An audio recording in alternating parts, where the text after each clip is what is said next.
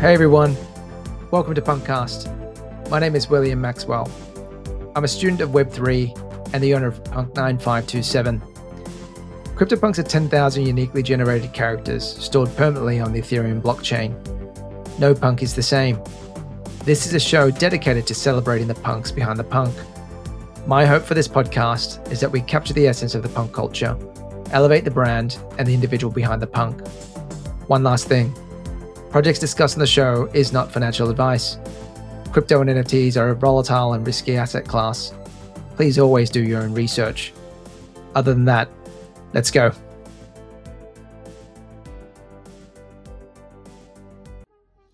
Hey everyone, welcome back to Punkcast.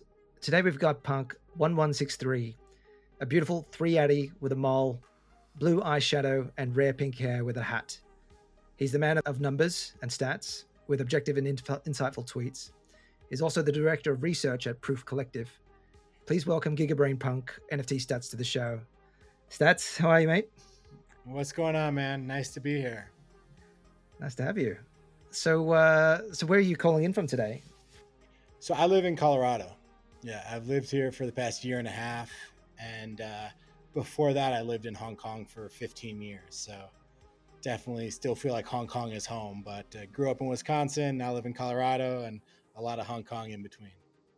Hong Kong represent, man. And it's a shame we didn't cross paths while you were still here, right? Because you only just left like a year ago, I think. Yeah, I left July 2021, and definitely, it was really kind of when I got to the States after leaving that I got really big into NFTs. But I kind of feel like I should go back. I feel like there's a lot of NFT stuff going on in Hong Kong. Man, you should definitely come back. I think there feels like there's a bit of a resurgence here in pockets. I think, who's that? Adrian Cheng is just aped into Azuki's, and there's Animoca that's here, and all those other bits and pieces that are sort of going on. So, but I don't think there's like a really sort of a strong NFT. It's all really spread out across sort of Hong Kong. So, but the vibe's good. I think you should definitely come. Maybe back. You notice it more from afar. Like from afar, I see that like Ben Dow is based there. Potatoes, obviously 9gag. Adrian did that kind of big ape into Azuki. And it just when you told me you were from Hong Kong, it just feels like there are pockets kind of picking up there for sure. Yeah. It'd be great to have you back if you could. But man, why don't we just kick it off? Like, maybe if you can give us an intro to, I guess, your background, and how you sort of came up with NFT stats. Yeah. So my career this is kind of my third career. My first career was I worked at Goldman Sachs for 8 years, and at Goldman Sachs I did macro research. So a lot of kind of building out charts and trying to analyze markets. My second job was I was one of the kind of first 40 or 50 employees at Uber, and expanded Uber into international markets. So, and while it wasn't my job when I was at Uber, I really just loved diving into the Uber database and digging into SQL and kind of analyzing the data there. So I guess fast forward a few years, and I kind of got the bug, got into CryptoPunks. I was really when I started NFTs, it was all about punks. And one of the things that I found frustrating was I couldn't find a chart with like floor price history. This was like a year and a half ago, and I didn't know where it existed online. And I was trying to get a feel for how punks were doing, and all you could see was like volume charts or how many trades happened. And that isn't always a great proxy for prices and how prices are moving. Just like the volume of a stock is very different from the price it's trading at. So I basically just started tracking it myself, and it was nothing crazy. I would literally go to the punks website once a day and write down on a Google Doc what the floor price was. And then I kind of started cutting and pasting the different attributes and built out a Twitter account that dug into punk statistics and really just focused on punks. And I found that like over time, people actually were interested. And I started building out charts about punk floors and how different traits were building out. And the account started to grow. Then I added Bored Apes. I bought a Bored Ape. back when the floor price was a little bit lower, I think it was like 30 or something like that. Bought an ape and started tracking ape stats. And my account actually was called Punk Ape Stats. And then over time, I realized that there was a lot of demand in the marketplace for just like objective analysis about the space. So I started to basically focus on macro and cover the entire market. And that was kind of the history of this account. It's been around for about a year. And it was really through the account I got this job at Proof. So very thankful to everybody who has followed along and followed me and retweeted stuff, because it did help me, I think, end up with this job, which has been amazing. No, that's cool. And there's a lot of things to sort of unpack there, but maybe if you could just help us understand, I guess, your transition from, I guess, the TradFi world into sort of crypto, and how you sort of got into there, and then we can get into sort of the NFT side. Well, so I definitely had like a space in between, right? So I started in Goldman Sachs. I left Goldman Sachs in 2011. So it's been a while. I'd say the bigger jump was from working at Uber full time to getting into crypto. And to be honest, I was never that into crypto. Like I actually remember when I launched Uber in China. And when I was there, I spoke at a few conferences, and this was 2013. And there were a couple other, like, every now and then there was like a big crypto person speaking, like Roger Ver spoke at an event, and I went out to dinner with him and some of his friends. And they showed me how to buy Bitcoin on Coinbase. So I bought a few Bitcoin back then, but like never really got that into it. And it was really just NFTs. Like I've worked in crypto here and there, but just never fully got on board with the messaging. And then with NFTs, I joined this community, kind of started feeling this like connection to the punk I bought. And I was like, okay, like I think what's interesting about NFTs is it's one of the first times I've observed in crypto that people talk about the product instead of the tech. I felt like when I was looking into crypto without NFTs, like the conversations were all about, it was complex, it was confusing. Like my parents didn't understand it. My parents don't understand NFTs, but like I feel like at least with NFTs, like we're just talking about the different traits and what we like. And people who get into it start to identify with the different pictures they're buying and the different teams that they're kind of like supporting. And it feels like a lot more of a natural experience in some ways. So this has really been kind of the first market I've really dove into and really wanted to like attach myself to. Awesome. And were you collecting anything before NFTs, like outside, like art? And I'm not a big collector, no. And to be honest, I'm actually, with NFTs, as I've got more into analysis, I have like a decent bag. I own a bunch of NFTs, but it's not like it's not like where I'm putting all my family's money. I think it's just like a super interesting market to analyze. And there aren't that many people doing it. When I worked at Goldman Sachs, to come up with something interesting that the market wasn't aware of was extremely difficult. Like at Goldman, we had like 25 competitors who were looking at the same stuff as we were.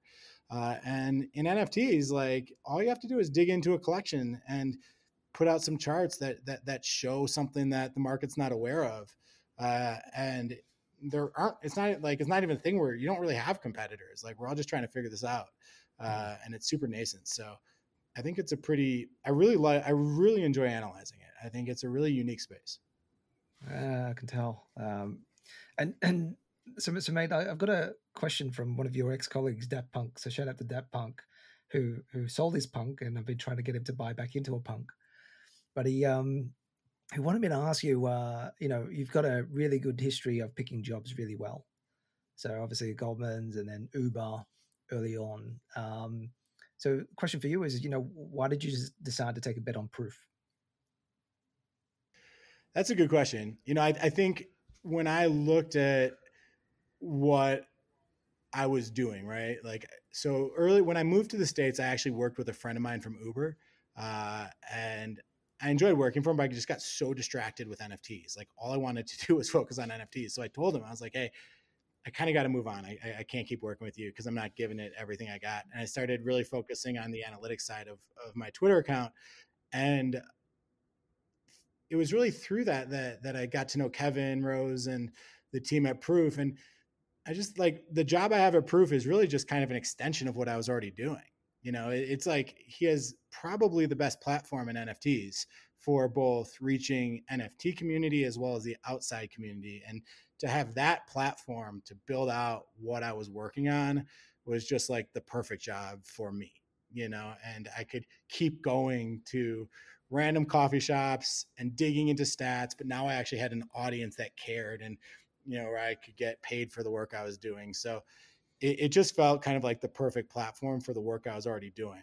And the other thing is, like, I think Kevin is one of the people who really understands how to connect with a really wide audience. I think within NFTs, we have something like 50,000 people who trade NFTs per week. And clearly the ultimate goal is to certainly be a lot bigger than that. And I think Kevin's one of the absolute best people. He's fully doxxed. Like, he's just out there and very connected with kind of like the tech community. And I thought that connectivity was, it was like a good reflection of kind of like my career as well. So overall, it's just been a good fit. Nice. Yeah, I'm a big Proof fan and Moonbird fan too, and a huge fan of Kevin and the team. And so your role now as director of research at Proof, like, what does that sort of entail, and where do you see it going in the next sort of few years? Sure. I mean, I think that the first thing, like the easiest way to describe it, is that when we launched the Collective Pass, and I'm not personally a Collective Pass holder, I only joined in August, but in January when Kevin and the team launched the Collective Pass, part of the package that we committed to them was a research product that gave them insights into the market and ideas. And he basically, kind of, my role is to serve that community. So every day we put out a daily report that talks about what's happening in the community in NFTs. We put out a couple notes a week that give kind of one pagers on different projects, what our views are of different projects. And then we also put out deep dives. So we have a lot of different research that we put out, which serves the collective. And that's like the easiest way to understand it. I think the goal, though, is clearly to become just thought leaders in the space overall. And we've written 4 deep dive reports that we've published and have made entirely public.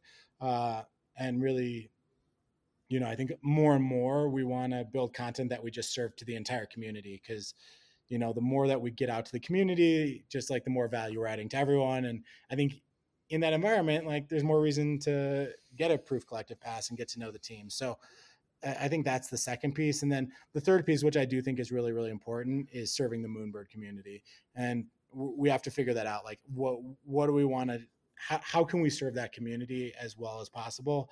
Because whenever we put research out to the Moonbirds, there's so many opinions, so many thoughts, like just really deep insight. And that's a community we really want to serve as well. So it's the collective, it's kind of the broader ecosystem, and then it's also just Moonbirds and oddities and just like the broader Proof ecosystem, but writing reports that help people understand this crazy market. Awesome. No, I've been digging into some of the Proof Espresso pieces, so they're really cool because it just cuts out a lot of noise, right? And you concisely sort of summarize that each day. And then I think just a side question then for you is, like, how do you look at value for NFTs, right? I think we can sort of go down some rabbit holes here, but an art piece versus something with utility, discounted sort of cash flow models, almost, like, how do you sort of look at valuations for NFTs? That is a very, very hard question. And I think and I think that's one of the reasons that there's such a disconnect between kind of like the traditional finance world and like economics professors and like NFTs and crypto, but certainly NFTs is, it's just extremely difficult to put a fundamental price tag on any of these things. So I think a lot of it is just really, the people who I know who are the best at trading and investing, I think, are much better at getting a feel for what is going to be, like, what are the projects where there's going to be continued attention on these products, continued interest in these products, and those are the ones you want to buy.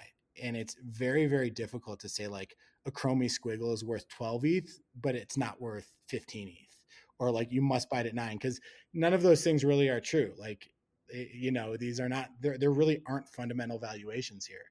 So I think a lot of it is just understanding market dynamics, understanding momentum, understanding, like, are there more buyers than there are sellers? Like, what's the nature of the holders?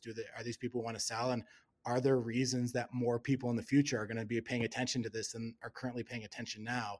I think, like, that directional gauge is a lot more realistic than saying there's a fundamental like cash flow based model. And one to me, one of the most off-putting tweets is like, this is deeply undervalued, because we're in a space where there's not really fundamental valuation.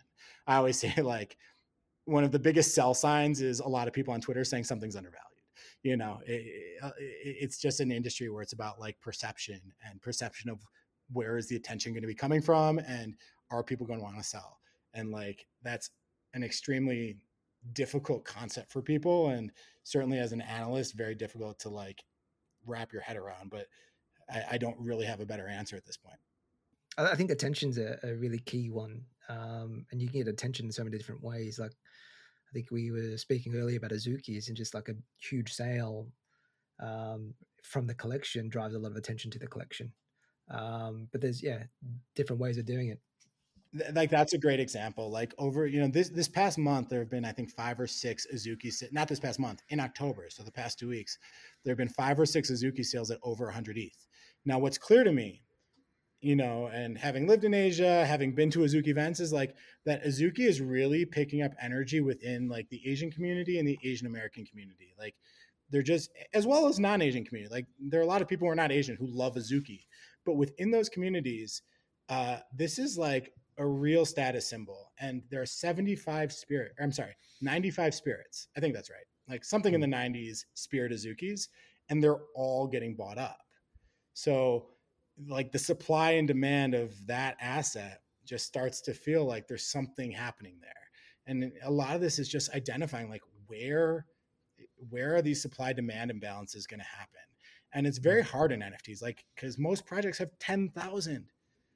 10,000 is so much. Like, the most prolific artists of history would paint 1,000 pieces in their entire lifetime, and we're churning out 10,000, with the push of a button. And I think these supplies are just too high for kind of like sustained value in a lot of cases. But like, the real question is like, where are these supply demand imbalances going to happen, and where is there like longevity to that supply demand imbalance? Like Chromie squiggles, like, if generative art becomes something that's studied at every university, will the fact that Chromie squiggles were the very first art blocks project, or arguably, or certainly one of the first, or certainly the first one to like gain kind of widespread attention, will that be something that just creates demand in itself?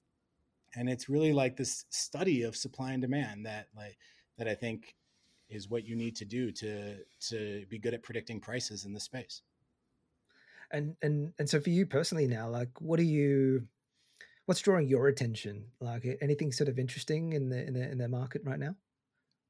Yeah, I mean, I am interested in Azuki. I own one, which for my bag, like, I own one of most of the projects that have done well. And the ones I really like, I own 2 of. So for me, owning one, it's not like a situation where I want to pump it or anything like that. And one thing that I will say about my account is I never pump my own bags. I have no interest in making money off followers or using my account to enrich myself. Like, this account helped me get a job, and that's something I'm grateful for, but I'm not trying to make money off it. That said, I think Azuki has carved out a niche for itself. And I really like, people who love Azuki are really, really passionate. I think the team is delivering. When I saw Adrian Chang like bought 100, that to me says that there's a whole new potential set of buyers that could be coming in. Like, maybe you get new demand generation elsewhere. So that's a project I think is interesting. I think right now you have to be interested in at least curious about Digi Daigaku and what's happening there. I mean, the fact that Gabriel Layden raised $200 million, like $200 million in cash, not valuation, $200 million in cash before launching this product, that is so much ammo. And he has built 2 games in the mobile space, over a decade ago, or around 5 to 10 years ago, that generated $1 billion or more. Like, he's just a really charismatic person that's interesting to listen to, and that's thinking in a very innovative way. So do you want to buy Digi Daigaku at 13 ETH? Like, I don't know. I'm not, that's very like, it's an extremely high price for any gaming asset. Like, one thing he said on a call is that in actual gaming, there is nowhere in the world you could actually pay 13 ETH for products. Like, they just won't let you. like Apple Store has $100 minimum. Like you actually couldn't do it. So these Mm. prices are already so far ahead of what gaming assets are worth. But if there's anyone who has the money, the charisma to do it, I think Gabriel's someone who you definitely want to be following right now. So those are a couple of the projects that I'm following kind of with interest, but it's definitely a hard market, and I think we've seen over the past 6 months that, most NFTs, like there's more supply of NFTs than there is interested buyers. So you'd have to be careful on what you chase right now. Awesome. And I don't talk about, I love what we're doing at Proof, but because I'm like an insider there, it's just, I don't really talk much about products. It's not because I don't believe in them. It's just, I was hired to be an objective analyst. And when I was at Goldman, we didn't analyze Goldman stocks. So that's a little bit just kind of like the ethos I try to bring to this role. And then going back a little bit further, then sort of bouncing around a bit, but what interests you about CryptoPunks back in the day? I love CryptoPunks. Like CryptoPunks are like, I didn't mention CryptoPunks, but I love CryptoPunks. Like that's my biggest bag by far. I think it was just kind of I love Larva Labs. I think those guys like are super innovative. Every time I've like heard them get interviewed, Kevin did a great interview with Larva Labs that I recommend everyone listen to because he did it before IP was an issue. Like he did it in March 2021, which was before, Bored Apes launched. And I think Bored Apes launching was really what brought this like IP issue to the front. And it was the IP tension that I think created a lot of tension within the punk community. And I think that was partially kind of what led Larva Labs to give up the product and sell it to Yuga. So I love that podcast because you get the Larva Labs opinions before any of these things were issues.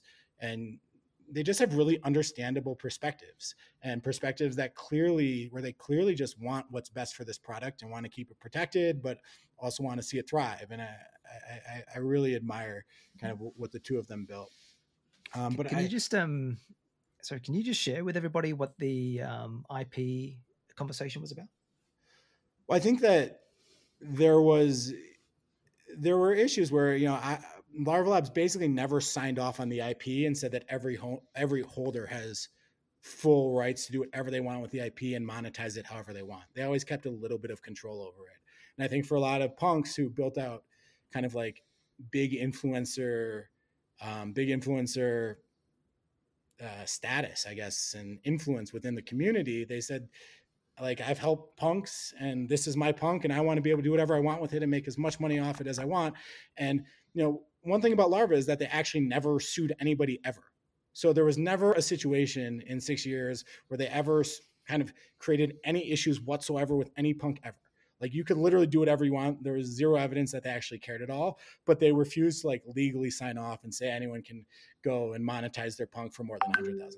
So I think because Bored Apes set that precedent and because Nouns with CC0, like there were a couple situations where people started to really like loosen the reins entirely on the IP. And, Larva Labs always said like, this is our project. We want to have we want to safeguard it a little bit. And that became an issue. Yeah, I do remember that actually. I think it was G Money that did that collaboration with Adidas and Punk's comic, and he couldn't use his punk because of that piece. So he had to create a separate icon for G Money to be put on as a brand as part of that project. But yeah, I do remember that as a my guess. I'd be curious what that conversation looked like because my guess, and I'm speaking way out of turn here, but my guess is if he used it, he wouldn't have gotten in trouble. But I think there was like this just perception. And it was just kind of like a meta for a while that like you had to be careful with your punk, even though they never pushed against anyone for doing it. But yeah, I would have been curious what that conversation looked like. But Kuzomo de Medici, a big influencer on Twitter, he just had a thread about how at first I didn't really understand NFTs. I thought there was like just too much supply. It was too easy to create more. And Kuzomo had a great thread about how as more and more supply comes on, the original NFT gets the benefits. Like everyone dilutes each other, but that original NFT like remains kind of like the grail. And I think it's arguable right now if Bored Apes have in some ways taken that. Like, there are certain buyers when they enter NFTs, they rather have an ape than a punk. But like for me, I just think like, punks, they haven't promised anything. They don't owe the community anything. There's no drop that we're waiting for. There's none of that. It's just like, as more attention comes to NFTs, like I just think punks over time could accrete value. It might not, there's certainly a possibility that doesn't, but it just feel like, to me, it just feels like the original kind of NFT, the original symbol of this movement, the original symbol of like NFTs. And again, I'm sure there were NFTs before them, but I think this is the first one that really kind of proved this concept of profile pictures. And I think it's kind of a special project for that reason. No, definitely. And mate, talk to me about more specifically about your Punk 1163 that you have as your avatar right now. When did you buy it, and how did you come to, choosing those traits? Because it really, really pops and stands out for sure. Yeah, so my Twitter is Punk9059, and it's actually not the punk I use as my profile picture. I do own two punks, so 9059 is the other one, which was my first punk I bought. But I got really into punks in the beginning, and I wasn't into NFTs. But I just love punks. And I was talking to my wife, who is not an NFT person, and I was like, oh, maybe like you should have a punk over time. And she's like not into it. So she's looking at these pixelated images. She's like, what are we even talking about here? But like forced to choose, she liked the pink hair ones the most.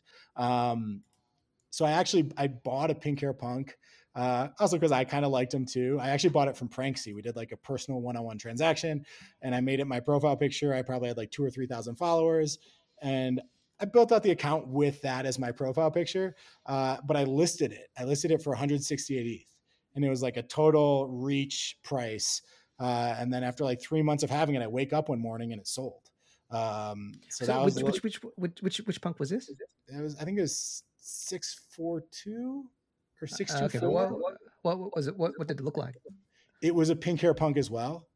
So okay. like there are like 4 skin tones. There's like bino, then I guess white, then middle, and then dark. And this was a middle one, like no eyeshadow, just a really simple like middle skin tone pink hair punk. I think it was 642, and I loved that punk. And it was like, it sold, and so that was a dev punk too. So it was a dev punk too, yeah. And I just didn't think it was going to sell for 642. I didn't think it was going to sell for 168, but my view on NFTs is like you just list them high and see if someone falls in love. Because we saw the Justin Bieber trade where he paid 500 ETH for a floor ape. We saw, we've seen punk sell for $1 million that were floors. So, 168 wasn't $1 million, but it was a good chunk of change. 640K back in 31st of December. That's huge. Those were the good days. Yeah. So, so then I so then I went back to 9059, made that my punk. And then I built like out a pink hair vault. So I wasn't going to buy another pink hair punk, but I bought another, like a pink hair World of Women, a pink hair Azuki, a bunch of other pink hair stuff. And was like, okay, like I missed that punk, but I'll at least build this vault and kind of with pink hair NFTs. And then after Yuga bought punks, for some reason I was actually kind of bullish, and I was on an airplane and there was a punk, my current profile picture, that was listed for like 100 ETH or 110 ETH, and I just bought it. It was like one of those spur of the moment decisions, and I'll probably never buy an NFT again on an airplane, but and it's kind of become my identity, so I can't complain. No, it's super cool. Just at that point in time as well, man, you said that you were bullish after the Yuga announcement. What was your sort of take on it? Because I think there were sort of mixed views in the community at the time, right? Yeah, there was mixed views. I think it was, I don't remember, because I was on the way to South by Southwest when it happened. I was literally on an airplane, and so much has happened since then, and my views have changed so much over time. So it's hard to pinpoint exactly what I was thinking that moment. But I think it was two things. One was that there really, like, the V1 punks issue really was divisive in the punks community, and the IP issues and 4156, and there were a lot of people who really, prior to the V1 punks issue, were really anti-larva. It just felt like there was so much tension in this community. And could you just also just elaborate on what the V1 issue is? Because I'm not sure oh most people man, sort of know. we could do a whole podcast on the V1 Punk issue. I have to like remember, but basically there were, oh man, I've like never explained this, but there was another contract before CryptoPunks came out. There was another contract that had some bugs in it, which was kind of like which came out prior to what we now know as CryptoPunks. But the contract had bugs. So what they did was said, we're going to give you all a new NFT. We're going to replace this one. And we'll give you a new one for a contract that doesn't have bugs. And that contract is what we now know as CryptoPunks. 5 years later, or 4.5 years later, all the owners who owned those V1 punks in that buggy contract, someone came and fixed the contract, patched it up, and the people who owned those original punks were like, "This is the original CryptoPunks, and this should be given this as a historic NFT, this should be even more historic." And started and then basically every CryptoPunk effectively had a doppelganger, had like a twin in this V1 version, and it really aggravated Larva. Like Larva was like, no, like the whole point of this is one of ones. Like these are what are meant to be the CryptoPunks. Like these V1s were just not the attention. And they also realized that there was a little bit of an existential threat there. Like if there are 22 aliens instead of 11, or maybe it's 18 instead of 9, or 20,000 instead of 10,000, everyone's actually in some ways a one of two. Like that was pretty existential to what they were doing. And they came out pretty against it. And, they sold a bunch of the ones that they owned because they owned a ton, then got it banned from OpenSea, did all the things that like really just don't sit well with the NFT community. And it just led to a ton of tension and a ton of people being unhappy. And I think a lot of people forget just how negative the energy was between the community and Larva. So they're like, with Yuga buying them, it was kind of like, okay, like we can move on past that. And plus, like at that point, like March 2022 or April, whatever it was, like Yuga had just delivered insane amount of value to Apes holders. They were just deeply creative, and a lot, I'm not an ape at heart. Like I'm a punk at heart, and a lot of people, but I also owned apes for a while, and I just saw how good they were at creating value. So I was like punks are still punks. You can't change like the fact that punks are punks, but now you have this team that's actually really good at generating attention, at making people care. And I was like, sounds like a pretty damn good combination. Like an incredible NFT with a team that's probably the best in the business at like in 2022 making people care about NFTs. Like in that moment on that airplane, I was like, this is a good combination. Maybe I'll get back in the pink hair punk game. Awesome. And mate, I just picked up on something you said. You're a punk at heart, and you've had apes in the past, and I'm in the same boat as well. But I'm just curious to understand why you're genuinely a punk at heart. I think it's a lot of what I said, like, about how this was just like the first NFT. There's something about like the people who own them. And I just think, it just resonates with me. But beyond that, I think the first NFT, sorry, my computer just, I think the first NFT you own, you just draw on it, you draw an affection for. The first community you're a part of, the first NFT you own and feel connection to. And I've never been deep in the punks community, to be honest, but like the first one you feel connection to, like that sticks with you, and that's kind of, and I think a lot of Moonbirds, like it's just the first community they got into, the first expensive NFT, first big purchase they made. And for me, that was punks, so if I had just like and I had 3 friends from Goldman who were like, you got to buy CryptoPunks. These are going to be huge, so if those people had said, you got to buy apes, maybe I'd be an ape at heart, but this was just the first thing I kind of personally got myself into. And mate, looking back on your NFT career today, like, do you have a memorable win or loss that comes to mind? I'd say that sale of that punk for 168 ETH, like punks were kind of dropping then. This was kind of like Pranksy was liquidating, 4156 was liquidating, like the floor was going down. And I bought that, and then afterwards I was like, that probably wasn't a great buy, because I bought it from Pranksy when he was liquidating. So to get out of that trade like 3 months later at 168, like that was just awesome. Even though, like I said, there was that melancholy that missed that punk, and that was like that's one of my like reasons I kind of believe in this space is like I just made a ton of money off this trade, and still I felt, I mean, I didn't make actually a ton of US dollars off the Yeah. trade because ETH had gone down since I bought it, but like I did make money, and but I still missed the punk, and I was like, oh, that's kind of like an interesting phenomenon. I also I've done well with apes, you know. I bought my first at 30, and one of the things I did was I listed it for 146 ETH, and I never claimed land. So I had this ape that had like this option of a land of land. I listed it at 50% above the floor, even though you know it's probably like floor plus 15%. So And someone who was in a gambling mood bought it. You know, so that was a great sale because right now I probably couldn't get 90 ETH for pick the it. tops.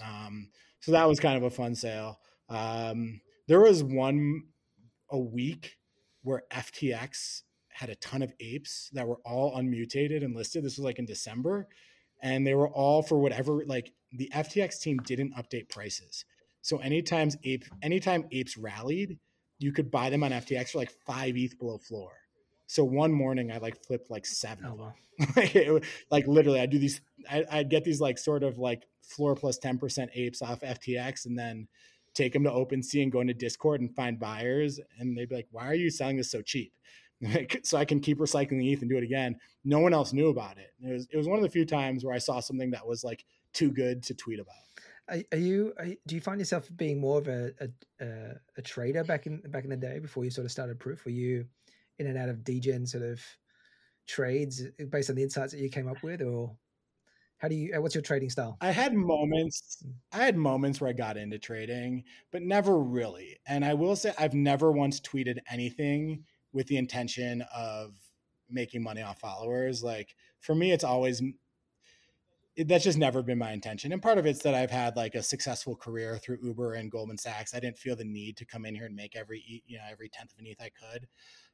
There was never, like, to me, it's like this account has always been about honesty, transparency. Anytime I tweet about an NFT I own, I put bag disclosure and say that I own it. I just like, that's just not my personality or my jam. Um, but there were times where I got really into quirkies, and I would get into degen plays a little bit, but as my account grew and I got more into macro analysis, I really started trading a lot less. I will say though, I do think that the biggest edge you can have as someone doing analysis is to also be a trader and a buyer. Um, and you can, like, I see some of these websites where it's just so clear that the people doing the analysis don't trade NFTs. So I would say like a lot of times I do like to trade just because it like keeps me sharp and gives me so much more insight about, like, I know so much more. If I see a punk sale, I can say 5 things about it. If I see Cool Cat sale, which is a set I've never owned, I just have like much less insight, no matter what the screens show me. So I do think there is like a lot of value in kind of being a participant as well. And like I said, I don't do a ton of it now, but that probably is a weakness. Definitely. I mean, just reflecting on that as well, I sort of find after being in and out of a lot of collections and degenning a bit, you start to get a sense of the cycles, pre-reveal, post-reveal. Are you sort of finding, consistent sort of trends and similarities around, price correlation with different phases of the project? It's so hard because right now it's so hard to make money. I think like one thing that's just revealing to us is that there are more NFTs than there is ETH and attention right now. So I think like the broader trend has been lower, but you know, I'd say, yeah, I'd say like pre-reveal, it's very, very rare that you make money post-reveal. I compare NFTs to, Yeah. I got 3 kids, and they want, anytime we give them a present, they want nothing more than to open the present. And if they know there's a wrap present, that's all they'll think about. And the minute they open that present and that wrapping is out, like it's over. They want another wrapped present, and I feel like there's a little bit of similarity to NFTs. Like the minute you reveal, with that ape, the minute that it claims its land, the minute a Renga black box gets opened, like it loses so much of this imagination premium. Isn't that an imagination is a bit simplistic. Like there is also like a gambler's premium, and NFT traders are often gamblers and are in it for the dopamine and that open. So I think that is one trend. Like preserve that option. Like if I had a QQL pass, I'd probably never mint it because there's someone who's willing to pay for that optionality over time. Same with Renga black boxes. You should never open a Renga black box. That's a really good way of putting it, right? Definitely a case of curiosity kills the kitten, right? So, and when you look across, I guess the key punk personalities in the space, do you have a favorite one that you like tuning into?